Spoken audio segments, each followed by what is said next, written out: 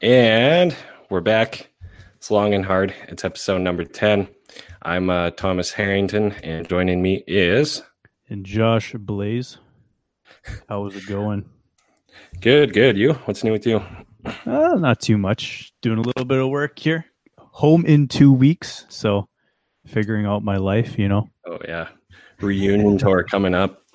Reunion. Might actually be able to do this in person, which is going to be more difficult than than how we have the setup going so far. So technically speaking, yeah. I mean, I don't know. We'll figure it out. It'll be fun. It'll be a journey. We'll contact some camera people out there, and Yeah, that's actually one thing I've always not been super good at is cameras, right? Just from knowing technology point of view, it's I don't know, ties back to everything of having a hyper specialized knowledge is valuable, right? So yeah, it's you can get so deep into that world too, and I mean, there's obviously school programs for it. So yeah. Now, so what we have today is a little bit of a different format and kind of something we wanted to, try out, play with. We sort of introduced it in a more recent episode, and it's more going to be just open discussion about events, what's going on in the world, news, but specifically what's relevant to, I suppose, anyone who would, in theory, be interested in our podcast. So stuff that's relevant to small business, relevant to entrepreneurs, relevant to kind of the business world at large and marketing and all that stuff. And something you need to know about, not just, I don't know, sports or whatever. You won't hear too much sport talk from me. So, but the Raptors are in the finals. That's pretty cool. I actually might go down to Toronto while we're still here and go stand at Jurassic Park and get a little bit hype with Drake and all the people over there. That'd be fun. Is that what they're calling their outside watching place, Jurassic Park? Jurassic Park, yeah. That's funny. I don't even. I didn't hear that. Yeah, I've watched the last 3-4 games. I think that's the extent of sports I've watched in 2019. So. That's about 3 or 4 more basketball games than I think I've watched ever. So it could be exciting when everybody's hyped up about it. But yeah, so this is going to be a little bit more news related, but also more stuff you would see on Wall Street Journal or Bloomberg or stuff like that. We're not really going into the Huffington Posts or BuzzFeed or anything like that. BuzzFeed or anything like that. Yeah. So, do you want to intro the first article? You're, I think you're a little more familiar with it. Okay, sounds good. So I was trolling on CBC today, and there's this article that came up, and it was top of everything, and it was Calder Bluff shut down social media platforms. An ex-Facebook advisor urges. And they're talking about how social media has kind of morphed and deranged itself into this where it's a platform for people to kind of not have any privacy anymore. And there's a lot of people that are coming out saying that these platforms don't allow for people to have conversations. There's self-censoring within the platform, and also that there's obviously what's happened with Facebook over the last 6 months to a year with their privacy scandals, their information shipping out the door to third parties and stuff like that. People are kind of coming to a realization that these platforms are not necessarily working in the best interest of the average person that uses them.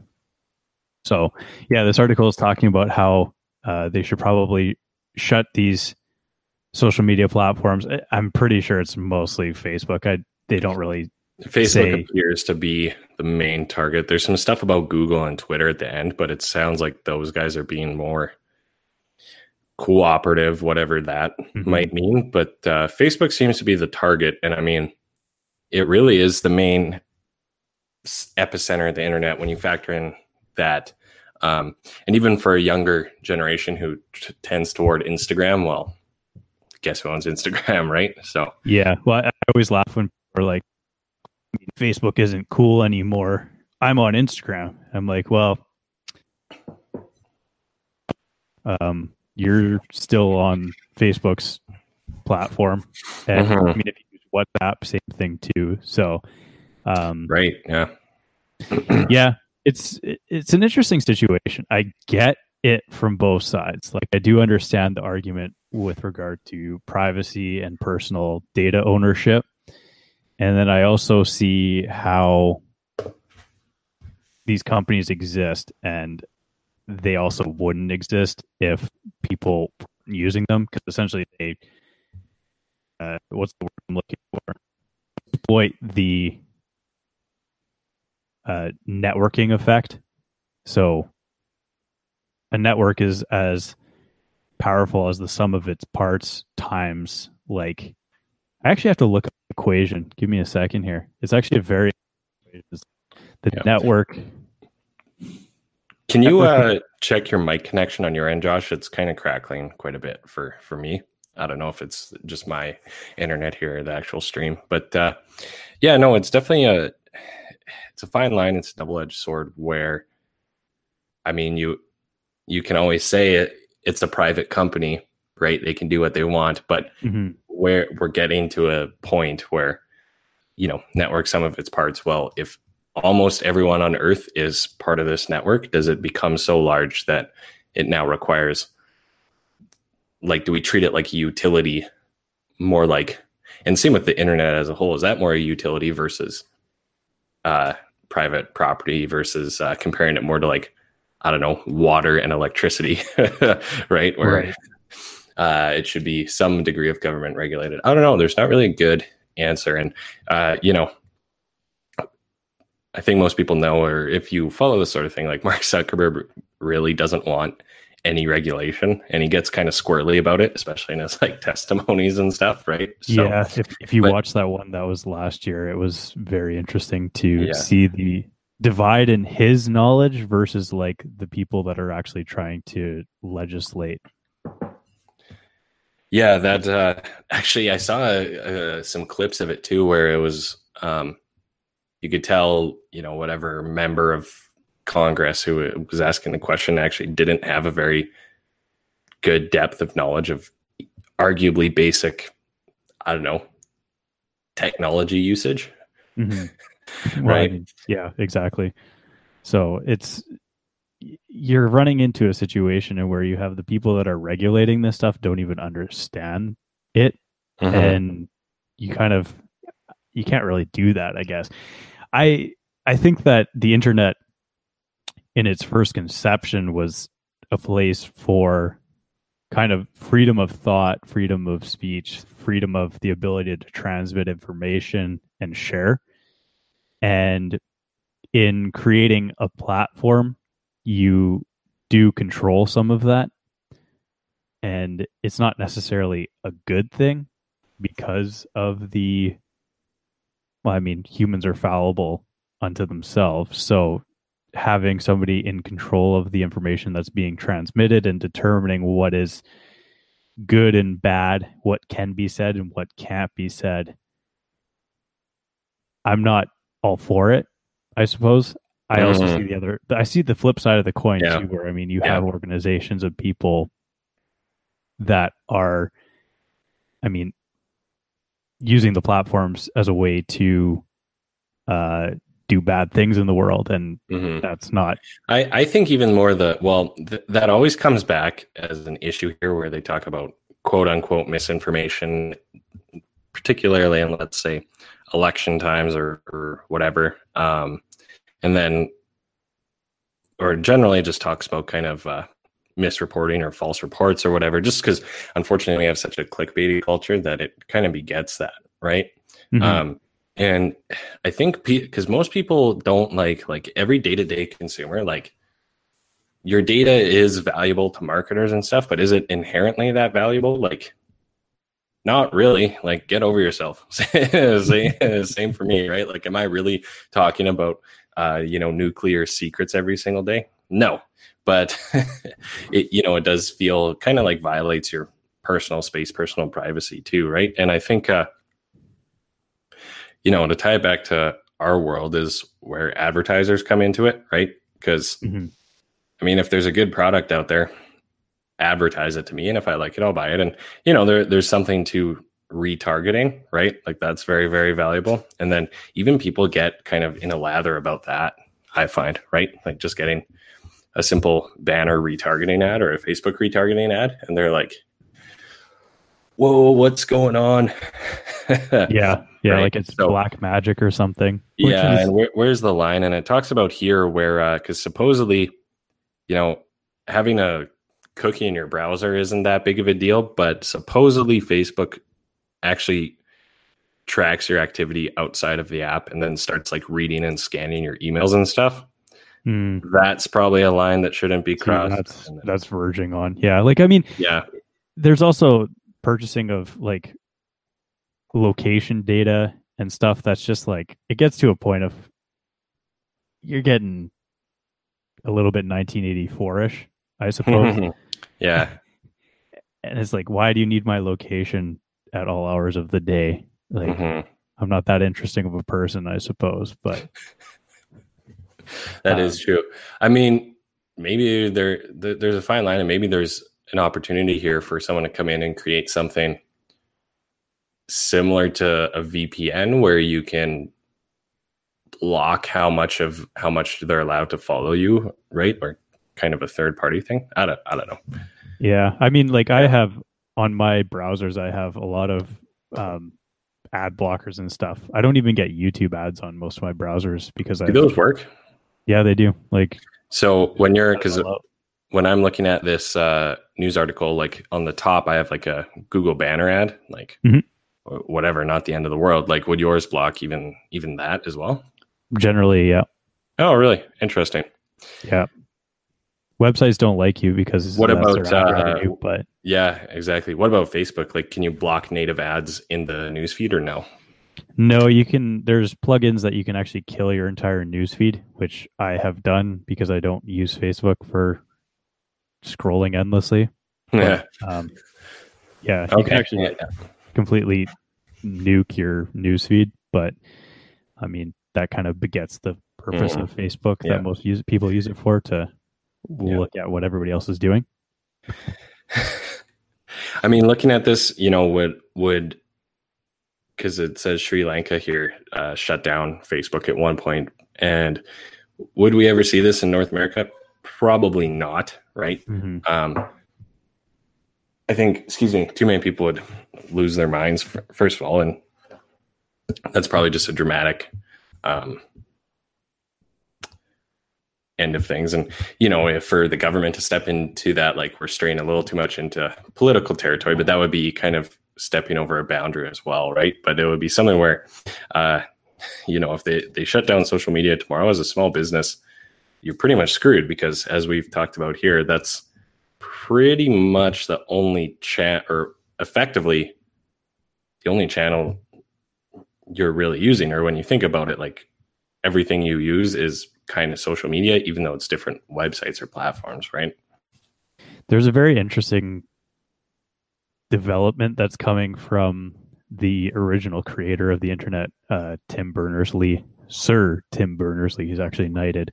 And he's looking to create some sort of secondary alternate internet, and where everybody controls their own data, and you get to essentially plug into networks what you're willing to share with them, and then pull it back out at the end of your use. It's a very interesting concept. I'd urge everybody listening to go read into a little bit more of that. But yeah, I got his name here. I'll put a name in the notes. I've actually never heard of this guy. I didn't really know, like, the World Wide Web had a definitive inventor at one time here. So yeah, I'm just going to fact check myself here, but he used to work at, I want to say it was MIT or something. Yeah. He's taking like a complete sabbatical from his professor job, and he's going on to create something called Solid. So do a little bit of research on that and look into That's that. interesting. Yeah, it's pretty cool.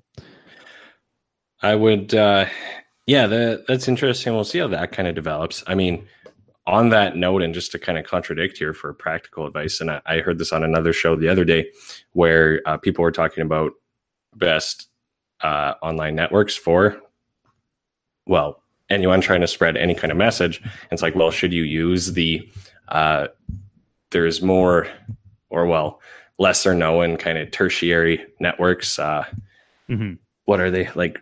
I think one's called Rockfin or something like that. There's Rockfin, yeah. Rockfin. There's is it Gab is kind of like Twitter, and then there's also Mega. It's like I think it's just called Minds or something like that. Do you know which one I'm talking about? Yeah, I'm not familiar with that one. The other two I have a little bit of understanding about, but anyways, those are ones where it's like, well, should you go to those ones that are pure privacy and blah, blah, blah, and kind of, let's call it a more libertarian view? Well, I would say no, because there's not a lot of people on there. And that's just kind of where people who have nowhere else left to go that have been kicked off everything else go, right?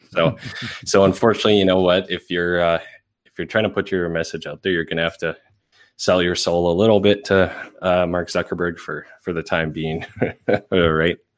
Yeah, and I mean, nothing is ever set in stone. Look at how MySpace was overtaken, and I mean, you never know what's going to be going on in the next 5 years.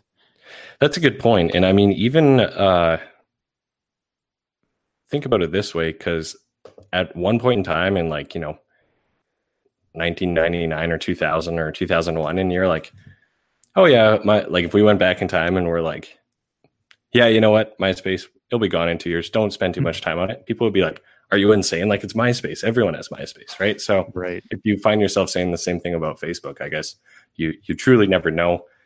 Granted, when 1/3 of the Earth's population is on there, maybe we're in a different game now, but yeah, I mean, Nexopia back in the day, that was the other one too. Yeah, hey, that's a shout out for our Canadian and even like Edmonton fans. I mean, I do think it was a Edmonton company for some reason. You may be right. I actually don't have. Did you know it still exists? They actually popped up on my Instagram the other day, which was the weirdest thing. And I think it's still a forum. I have no idea, but their Instagram had like 1,800 followers or something like that. And you're like, killer. Oh shit! How the mighty have fallen. So, yeah, I mean, you and I run bigger Instagram accounts now, so yeah, exactly. Look out, Nexopia. You know, I actually I remember Gary Vee saying once upon a time that he wanted down the road to buy because a lot of those web properties still exist. Like I think MySpace. Yeah, let me just look it up. See what happens. It actually is like it's still a thing. It does. Yeah, like it's still out there. Nexopia still technically exists. Something that there's a lot of other smaller ones where, you know, once it kind of is just down to the smoldering embers, you go in and you buy that network site and bring it back. So then all the people who are like in their 30s or whatever are like, oh shit, MySpace, that was the best thing ever. And then they get back on it, sort of thing. Well, it's like at one point MySpace was growing at, oh man, I was watching a video on this the other day for some reason. And it was really? Like 300,000 users per day or something pretty insane. And essentially the reason that MySpace collapsed was just a comedy of errors within their own organization. Really? They were the network, and then Facebook came along, and when you actually look at like the usership, MySpace was tremendously bigger than Facebook, and then all of a sudden just Facebook went with users. So there's a lot of things that they did wrong. We can include there's a YouTube video I'll include in the show notes to go watch if you're interested in the fall of grace for MySpace. That is intriguing. I might check that out. You want to move on here? Should we go just next to right down the list here? Yeah, let's do the next one. Actually, I kind of like this one because this comes back to or we can at least tie this into a story of ourselves. But Mm-hmm. so Amazon, the title of the article is "In Huge Strategy Shift, Amazon is set to purge many small suppliers." So according to this, basically Amazon currently gets a lot of its smaller convenience items, or a lot of its items, from small businesses, local businesses, whatever. Mm-hmm. And now for day-to-day items, well, a lot of their wholesale purchases from large brands like Procter & Gamble, Sony, Lego, and their must-have merchandise just to directly compete with Target and Walmart, which is interesting because now I see Walmart making a push to like some more online shopping and stuff that I've seen ads kicking around. Yeah. They bought Jet.com 2 years ago, I want to say, and Jet.com was like the next Amazon. So they were really investing in their online stuff.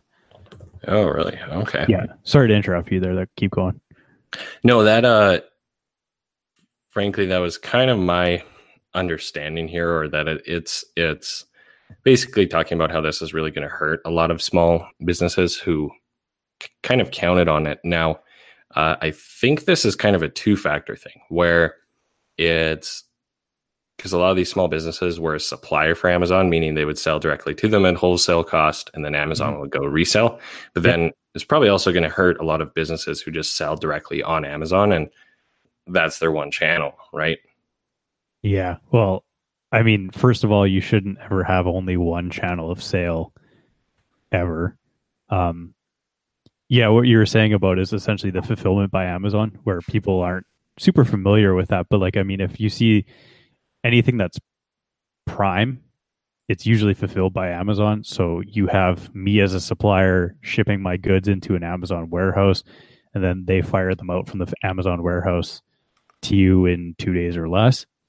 So I think it was for everybody that's under $10 million in annual revenue on Amazon is going to be kind of shafted by this. Oh, really? Wow. Which is a lot of people. Like, yeah, that's going to be a lot, right? So yeah, interesting. Yeah. Well, I think the bigger takeaway here for like a practical small business point of view is exactly what you said, is you really shouldn't be relying on one channel of sales, especially not a third party one where it's Amazon, where they can shut you down tomorrow and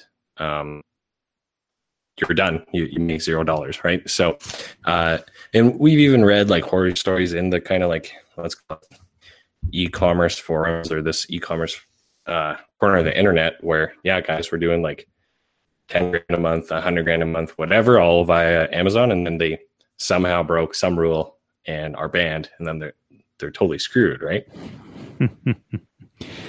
Well, you don't also realize that you don't hold the customer list when you sell on Amazon. And this is huge. You don't get to know who your customers are. You don't get an email. You don't get a phone number. I mean, sometimes you don't even get like a last name or anything like that. So you don't even know who you're selling to. And you can't build some sort of second touch. Like, I mean, in a funnel, in building a sales funnel, you need that information to be able to continue to market products and build your brand. Amazon gets all that information. You get none of that information. So, yeah, it's just to kind of contradict our last points on the last article, but it does tie together a little bit with the privacy thing, right? Where, you know, who would you rather have your information to follow up, like a nice small business where you've found their specific niche product that you needed, and then, you know, whatever, maybe they sent some email drips, you unsubscribe anyways. But that's actually a very good point, where, yeah, you, as a business owner, like, you don't own the customer list and Amazon does, right? Because I get follow-up emails from Amazon on stuff I bought where it was fulfilled by someone else, right? Yeah. And on top of that, I mean, I've seen a lot of smaller, specifically authors, completely axe anything on Amazon, specifically for Kindle, but it just doesn't make sense for a lot of them. Yeah, so I've heard that as well. I mean, I think our message here would be, and this is probably the general knowledge out there, is you always want to own your, well, means of production. You always want to own your channels. You want to own even your content, right? Mm-hmm. So you should be always driving sales back to your own website. Can you use FBA, Fulfillment by Amazon, as one tool, one channel? Yeah, no problem, right? But you really should be focusing on it yourself, because a website in itself is kind of the last true free medium of the internet, right? Where you own the domain. Even if you're selling like a controversial product or whatever, no one can really take that domain away from you. Facebook cannot allow your ads. Instagram can stop your ads. YouTube can stop your ads. Google can stop your ads. But there's still other ways around. But the website is still there. It still exists. Yeah, I'm shaking my head in agreement here for all of you listening. But two things I wanted to add to that is that, first of all, if you sell anything that's like generic and it takes off on Amazon, they're going to copy you and produce a lower cost version of it. And if you're selling anything they have their own range of like computer mice and monitors and all this shit that they're coming out with now. Like, it's not very good quality stuff, but they are just trying to compete with people that are putting out like generic products that people don't care necessarily about the brand. And that segues into my second point about selling on some sort of other channel. It's very difficult to build a brand around a product or a company when you're selling it on these external channels. So if you're starting a clothing brand,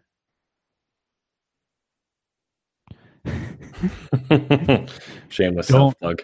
Yeah, don't be selling it on a third party until you're way beyond brand recognition. I mean, Nike can sell on Amazon, but you probably cannot be selling on Amazon. Yeah. Even something like if it's more of a let's call it like a trinket or something, or like a item where they just need the functionality of it. Like you're buying a flashlight. Do people have brand loyalty for flashlights? No, probably not really. But if you're trying to build that, like, people just need the item. Like there's no checkout, there's no personalization, there's no options for you to, frankly, I guess, upsell, right? Too, as a business owner. Yeah, I have like a personal notion that I see that there's some steps that they're going in that's not the correct way for them to be taking their marketplace. But you in know what way? sell on there? Like they're stepping in too much, or you just disagree with how they do it, or what? Yeah, well, you're competing directly with your wholesalers, I guess, right? So you're when you start stepping on the toes of people that, like Duracell, for example, for batteries, why would you even sell on Amazon?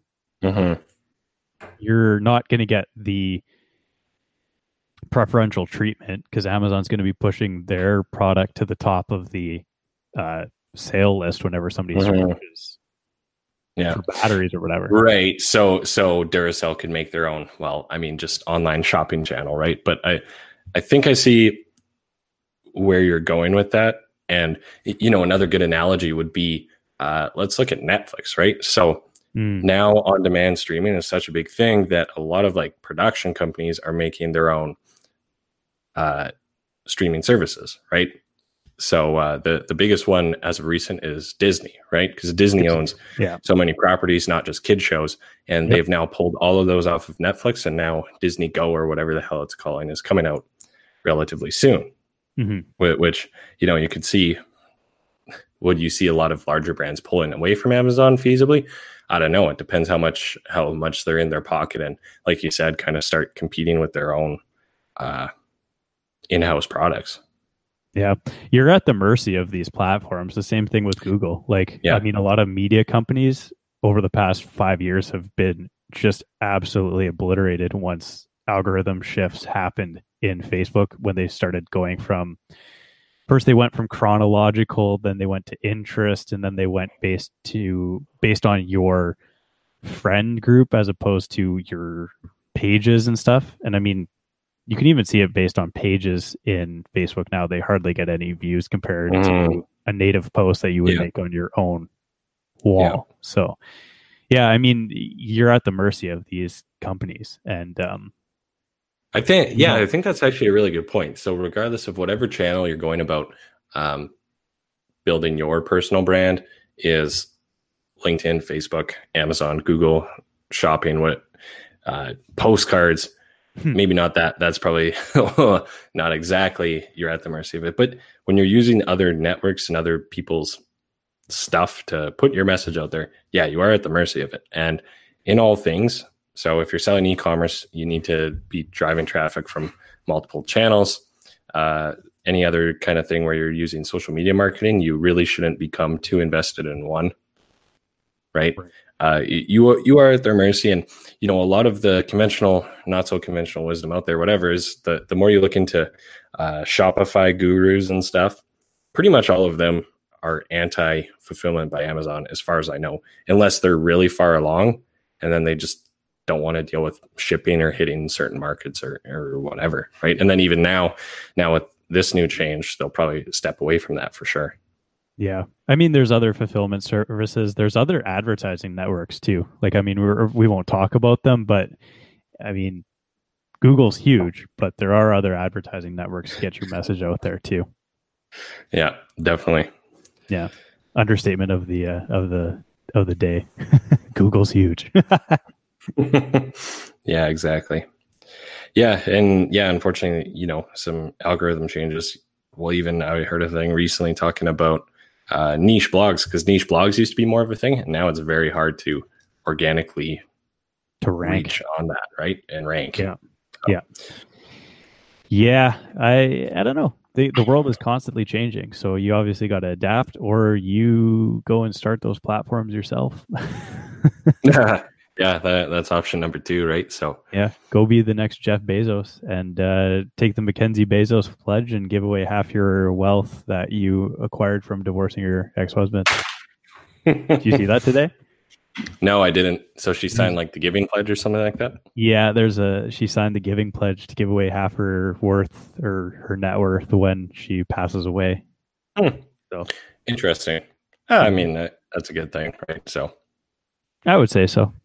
I mean, she was going to probably do it at the end of the day, whether she stayed married or not. But I find it a little bit ironic / hilarious. So, let's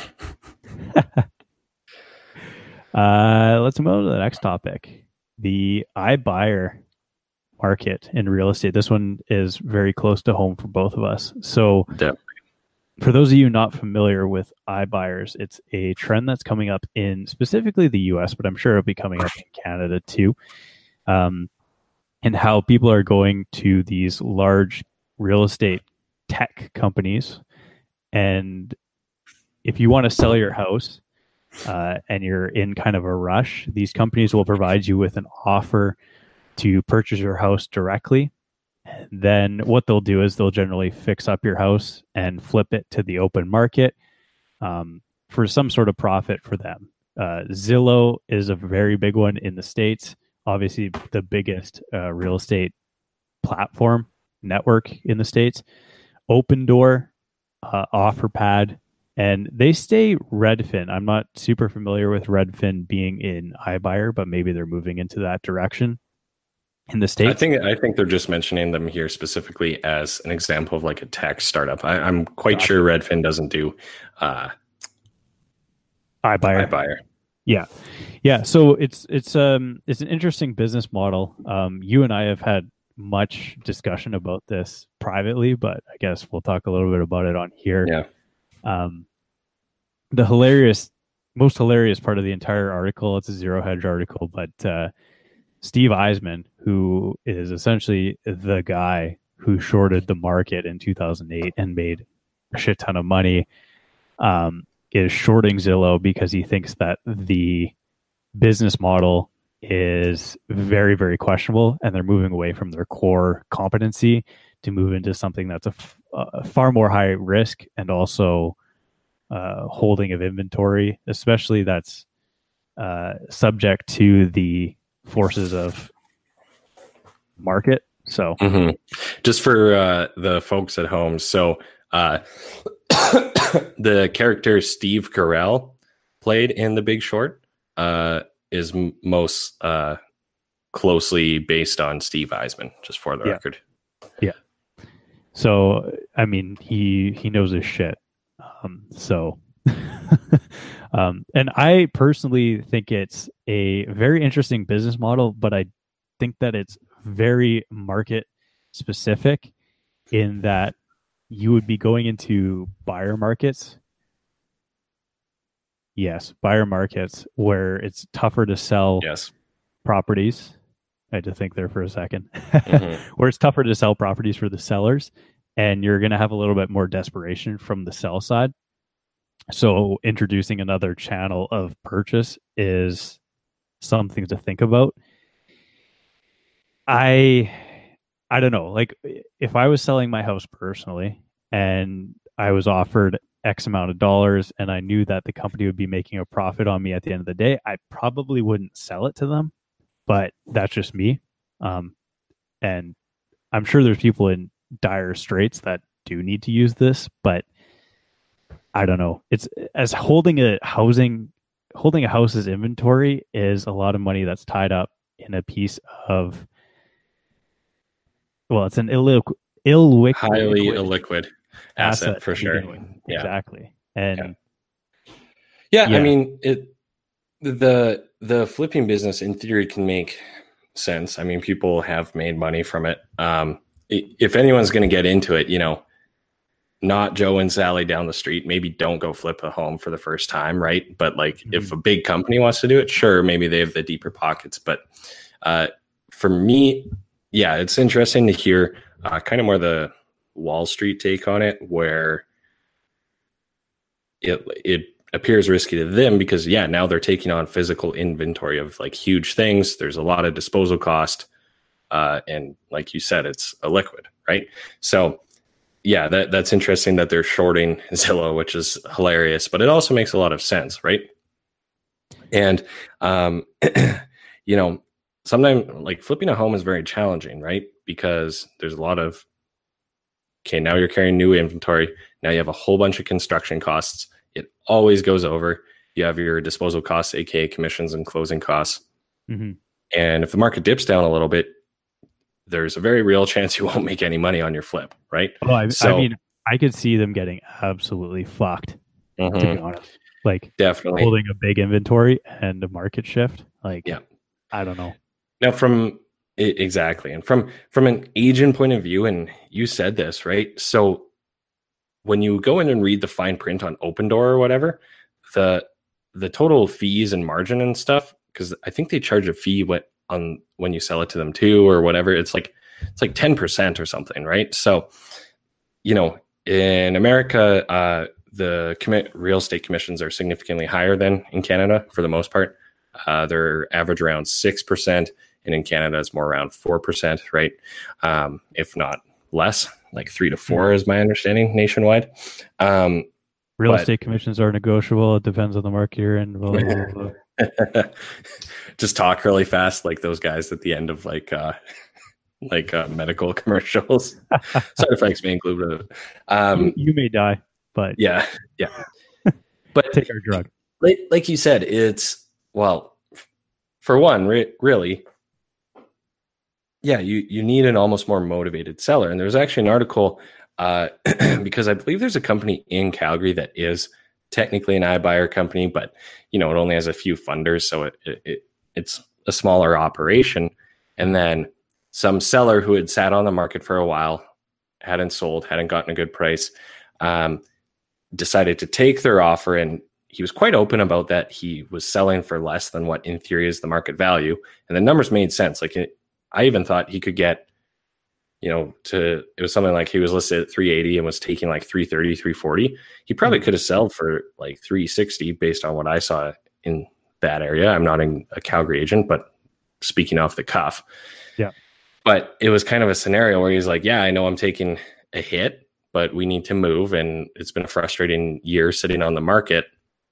I'm just going to take less to be out of it. And this business model it requires you, like, you have to win on both sides of the equation of a flip, especially on the buy. That's where it makes or breaks you, right? Like you need to get a good deal on the home you're going to flip, right? And then you have to sell for top dollar in theory as well, right? So you have to win both times there. And then you do need to have a motivated seller who's willing to accept that, right? And you and I know very well that, Josh, how often are sellers willing to take a couple dollars less for their home? My God.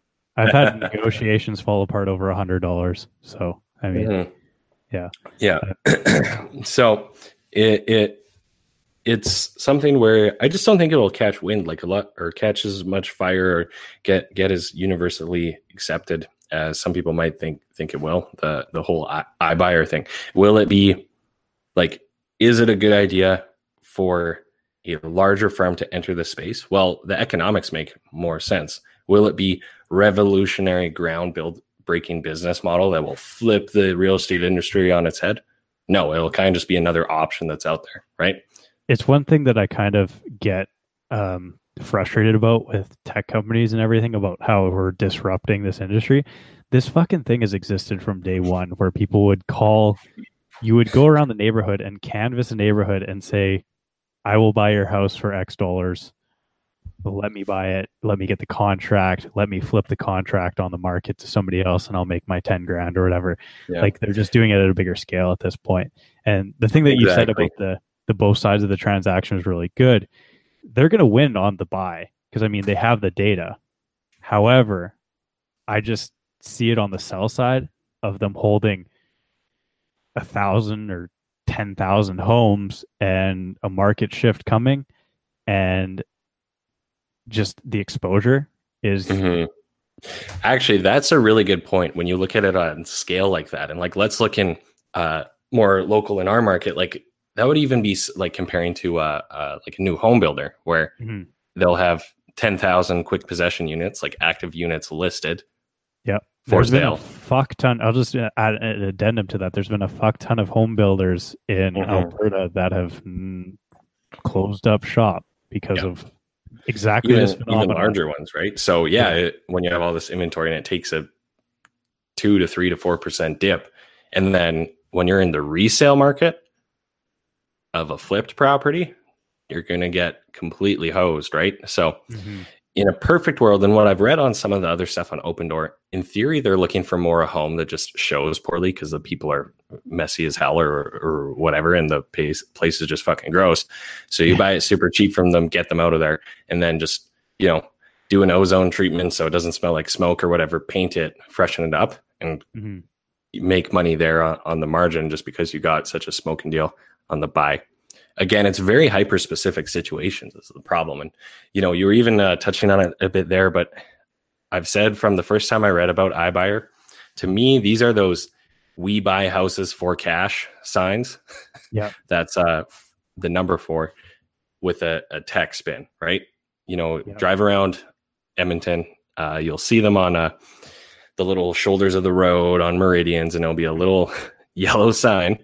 Yeah. With like black Sharpie, right? And it's like, we buy houses for cash.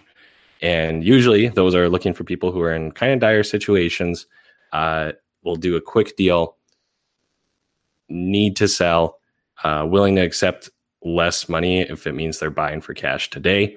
And then some of those companies are even like like you just said, in an assignment scenario too, where you're selling the contract, not the home or whatever. Yeah.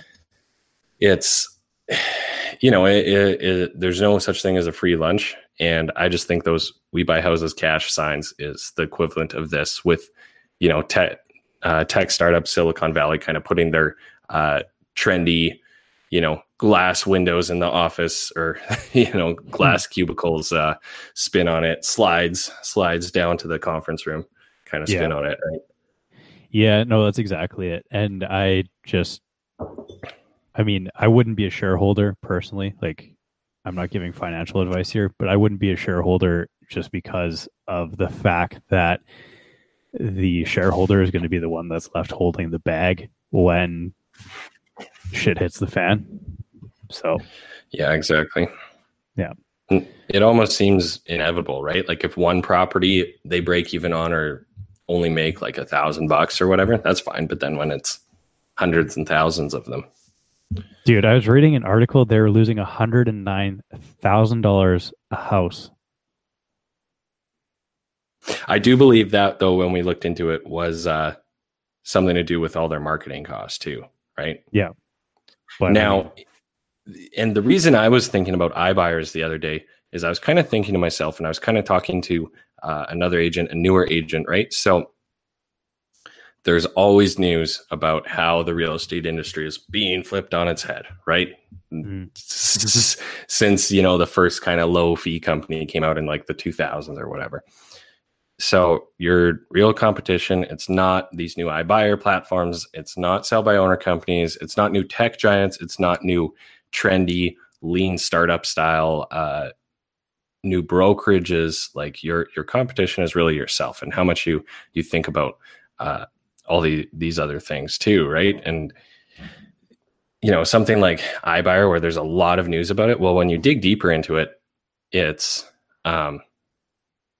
like it truly is not. Will it become more of a business model and kind of continue to stay around and be more of a thing that people know about? Yes. But then as it gets more widespread knowledge, people will know, oh, okay, yeah, you can go to that, but I'm going to take a 15% hit on my home value, right?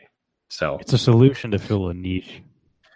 That's exactly what it is, right? So, and then even, and then where I'm going with this point compared to, for iBuyers to hit a new market, they have to spend hundreds of thousands, millions of dollars on marketing and then basically operate at a loss for a few years. And then sometimes they don't even turn it around. And then the same goes for sell by owner companies, right? So we saw Purple Bricks recently exited Australia, right? After being there for only about 2 years, didn't get much traction. They recently entered Canada. I haven't really looked at any like numbers or earnings reports or whatever, but those companies have to spend millions and millions and millions of dollars to stay afloat. And then they to basically break even, or if they do end up making money, again, it just costs so much money. It takes a lot of work for them to be there. They're not your real competition because they're really only like 3% market share. iBuyer will probably be like 0.5% market share, right? Mm-hmm. Down the road. For you as an agent, or like your competition is yourself, right? And just kind of the meta of that. And one thing we talk about and one thing we see locally in our market is there is a Facebook group of realtors in Edmonton who kind of have open discussions. Sometimes there's useful stuff in there, news, people discussing situations, or kind of, if you have a hot pocket listing, whatever, some great stuff. But there's a lot of complaining about one of the largest sell by owner companies in our market who own like 2% market share, right? So what's everyone else doing? Like, why are you spending so much time thinking about that? And just understanding that business model as well as the iBuyer one is one where it costs a lot of money to get going. That's why it does have to be the tech startups, I guess, funding it, right? So yeah, very true. I will let you introduce the next one, I guess. I think, are we going to just do the one more? Yeah, we should probably do one more. Okay. I'm going to gloss over this article because I thought it was kind of funny and slightly interesting. Is there's just more Huawei bans, like the Chinese smartphone. So I've said this for a while. Josh probably has too. And apparently it was interesting. Their networking devices, so like for building actual computer networks, have been banned in like Canada and the US for like 7 years or something like that. And then they still tried to market their smartphones. But anyways, don't buy a Huawei phone. Yeah, I think that there's definitely some, it goes back to our first point, but there's definitely some informational transfer, I think, that's going back. Don't quote me on that, but I think that there's definitely some questions that you would want to be asking about that. So, and Google's decision not to work with them and to kind of make them use an older version of Android is kind of telling as well. So, yeah, that's quite interesting. Well, it's one of those things where, and it's not like I do this, but reading the terms and conditions of your devices and stuff, no one does it. But like you're signing off on some pretty bad things, like everything, especially let's backpedal to like these Facebook things that are coming up in privacy and yada, yada, yada. Every single user on Facebook signed off and approved those. They just didn't actually read the thing, right? Yep. So, yeah. I mean, your Android smartphone, like, I mean, your Google services and everything, like, you can get what is the word I'm looking for? Subpoenaed. There we go. You get subpoenaed by the cops for your location based on your smartphone. Were you ever in a situation that would come up? And I mean, I don't need to worry about that, but there are probably people out there that need to worry about that. So, I mean, you give that away when you do use these devices. Yes. Where were you on May 25th, 2019? Well, according to my VPN, I was in Amsterdam and then New York City within 2 hours of each other. So yeah, I was in Africa where the Wi-Fi is really good.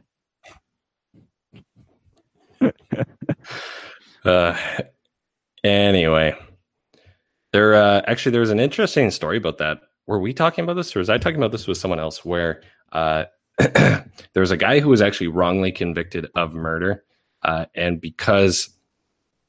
he was supposedly at a baseball game, but within the proximity of the stadium, there was a murder at the same time. So his cell phone showed that he was in that area at that time, and I guess he matched the description, whatever.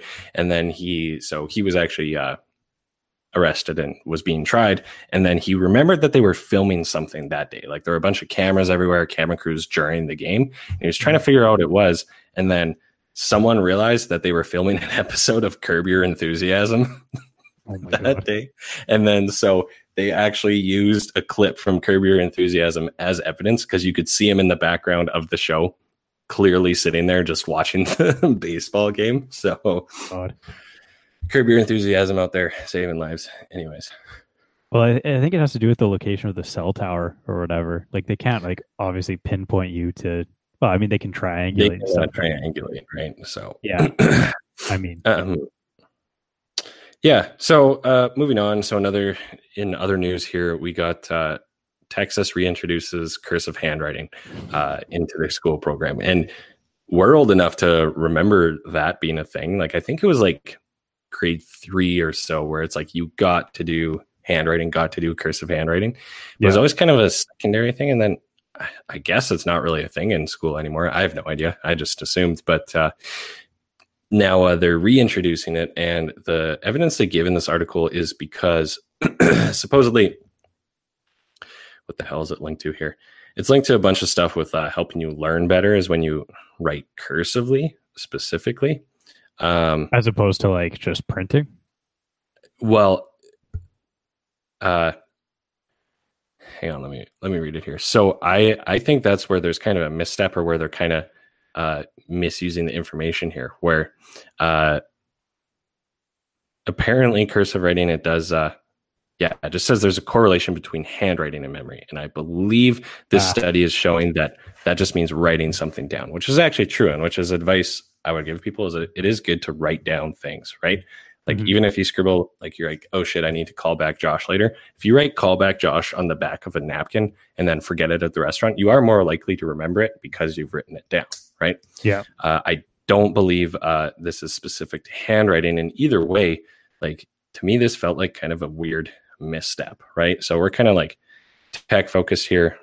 The AI overlords are coming, and then we're going to encourage kids, rather than improve their typing, improve their, I don't know, usage of X, Y, and Z, is make them write cursively. Like, I could see maybe the point of so they don't totally lose it. Because for me, like, I only ever write like jotting down notes, and I had terrible handwriting growing up, and now it's gotten worse just because I always use a computer.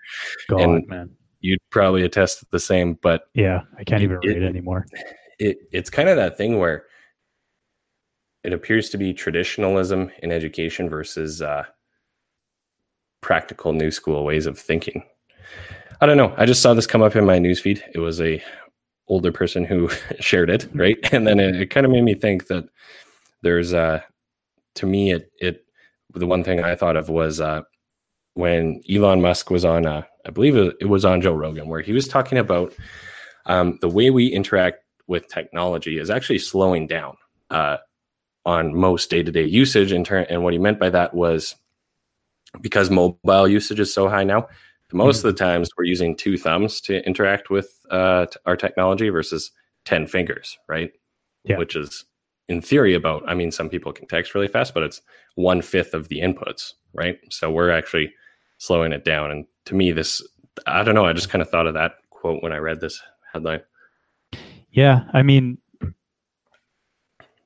it's interesting. I do like my handwriting, but at the same time, I haven't wrote with a pen in the past 2 or 3 months. So, like, really? you actually like do That's lose impressive. it.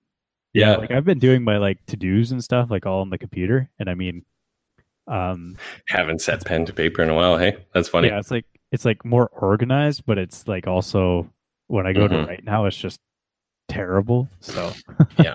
Now, to that point, I will contradict myself here with something very useful for everyone, whether you're starting a business or not, is actually writing things down is very good for memory. And from like a psychology point of view, it makes things real, right? Like you're making your thought into something that exists, which is words on a page. So that's kind of why they say writing down goals is good for you. Writing down your plan is good for you. Writing down your to-do lists is good for you. I don't know, nothing but the best practical advice for your life and business here at Long and Hard. Yeah, I think that there's definitely something to be said about it. Maybe that's why my attention span is so much worse than it used to be, but that also probably correlates with social media usage and that sort of thing too. So, yeah. Yeah. So I don't know that it seemed like a weird thing to be doing in the news when in theory schools are going more like iPads in the classrooms and stuff. Maybe it's good. Maybe it's bad. I guess we'll see. Maybe we'll learn to handwrite so robots can't read it and recognize it. So we as humans in the revolution can communicate with handwritten notes. I was going to say my cursive writing, like no 2 characters ever look the same. So I mean, you would never be able to throw a recognition algorithm on that one for sure. So, oh, maybe there's something to that. I'll add to the point that you were talking about with the iPads and stuff. Like, there's actually like a race for the classroom between like these big companies, Google, Apple. I think specifically those 2, but they're trying to get their products into these elementary schools so that there's a brand loyalty as you get older. That's funny. Yeah. To use your Chromebook or use your iPad or whatever it is. I mean, that makes a lot of sense. Or even to get into school and establish yourself as like the school platform for whatever it is, like the tech, right? So yeah, because you know Chromebooks a lot. Yeah, because if a school needs 300 computers or whatever, or a school district needs 20,000 or whatever, like that's big business too, right? True enough. Yeah. I just remember when the smart boards came out, which when we were in high school and like not every room had them. Yeah. I mean, and they were like, in the hindsight, those were like the clunkiest freaking technologies ever. Those were hilarious. Yeah, they were. I was going to say they were not very good, but yeah. Be curious to see what they got now, really. So yeah, it's something that I haven't stepped foot in a classroom since no. I mean, university, but yeah, to see what like the elementary is like now would be interesting. Just to think of the amount of paper that we used though back in the day. Mm-hmm. Yeah, exactly. And going like more paperless. I don't know. Yeah, definitely. Yeah, it's and now even like because I'm still someone who writes things down, but when I see huge stacks of paper, I just like kind of cringe, honestly. Like, yeah, man. So disorganized. Well, I mean, like as a paperless brokerage back in the day, and I mean that's pretty much how I run the shop now too. Is that it's like, why would you have file folders and cabinets of That's the company I'm at now. We're as a whole, they're kind of at a transition. Like I've always done it pretty much entirely paperless. As a whole, they are a little they're trying to move in that direction. Trying to move, but I don't know. It's not going perfectly for sure. There's a lot of file folders around. Or even, because you and I, we use Google Drive so heavily. And when we had our brokerage, we did the same. Granted, I'm assuming my company has years and years of files to back up, but he does have like stacks of like servers and stuff too in the back for storing digitally. So anyways. Yeah, it's a good thing to have, but there is definitely something to be said about writing physically. I might actually start doing that a little bit more because you bring up a good point of specifically for your goals and your to-do lists and stuff, like actually just physically crossing it off does feel good when you're actually doing stuff as opposed to just deleting it in your file on your computer. Mm-hmm. Yeah, there's actually and that's kind of something for a different day, but completing a task does in fact like it releases chemicals in your brain. You feel like you did something, and there's ways to leverage that, and I kind of have some plans for that on a different or upcoming episode here, but we'll get to that in time. Cool, sounds good. I don't think I have anything else for the articles we wanted to talk about. No, that's about it for what we had here today. That was kind of our topic for you. We wanted to change it up a little bit rather than just lecture and kind of explore some new stuff and, see where these things go as well, right? Yeah, give our opinions on what's happening in the old world. All right, well, that's about it for us. We didn't have any good marketing for our next segment we wrote down here, did we? No, I didn't find any. No good marketing in the world the week of May 27th. Yeah, so check back next week to see if there's good ads out there or not. You know what? That's actually a lie. There's a thing that's coming out for there's a thing in Montreal called P1. Give me a second to look this up. In Montreal, it's like they're doing like a pyramid in the middle of the city, and they do it in different cities all over the world. This year it's in Montreal. Next year it's like Egyptian pyramid. Oh, like a pyramid where they do. Yeah, here I'll send you the link. But it's PY1. Yeah, it's like this. They do like multimedia shows and all this stuff. It was a YouTube ad the other day that I came across. It was just very well done. So I'll have to add that to the show notes for this. But I'm looking at this now. So basically, it's like a light show. Is that right? Yeah, like a light show, and they also do like electronic music shows from local artists throughout the entire summer. So it's the whole summer. And then they're moving to, I want to say like Madrid or something next year. They do it in a different city every year. Yeah, it's super weird. But and it's like step into the future venture. Okay, this is intriguing actually. Yeah. Might is there a reason of it, or is it just to be like a cool, trendy thing? Cool, trendy trip. Take some acid without taking acid, it looks like. So this is kind of intriguing actually. Yeah, I'm going to look a little bit more into it. But the advertisement on YouTube was really good. It actually caught my eye. It's the first advertisement I watched all the way through. And it was like a minute long. So good for them. It's not like, pretty much all my YouTube ads these days are like, if you have 5 minutes, I'll tell you how I sold coffee mugs and made $4 billion on Amazon or whatever, right? And all those e-commerce training ones and stuff. And like, it was cool. They all start off with like, don't skip this video. And then the video is like 13 minutes long. And you're like, God damn it.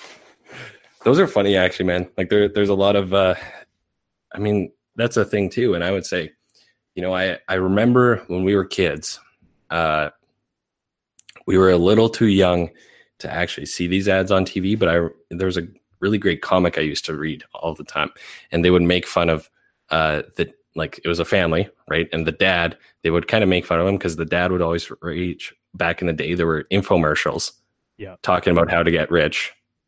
So you would send in money. They would send you your book on how to get rich. And the book would basically be like, write a book about how to get rich, sell it for $100, sell it to 1,000 people, repeat. And now we're just seeing that on, now it's just YouTube, right? And it's a e-course or whatever. A lot of them. I'm sure there's good stuff out there, but that's a pretty watered down industry in itself too. Yeah. So anyway, props to PY1 in Montreal for gracing me with your advertising. There we go. That's good. And now for the shout out, free tickets. We will email you our business address in Edmonton.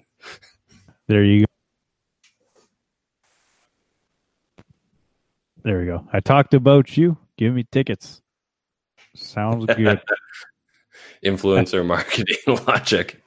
Hey, I have 100 followers. Can you let me stay at your hotel for free, please? 181 on Instagram. It's got to be worth something. So free tickets. Yeah. I don't mean to brag, but that's good. All right. Well, this is, I think we should call it an episode here. Hey? Yeah. Let's sign off. Follow us right. on the Facebook, the Instagram, you can find us anywhere you find your favorite podcast, SoundCloud, Spotify, iTunes, Apple Podcasts. I always do that. Google Play.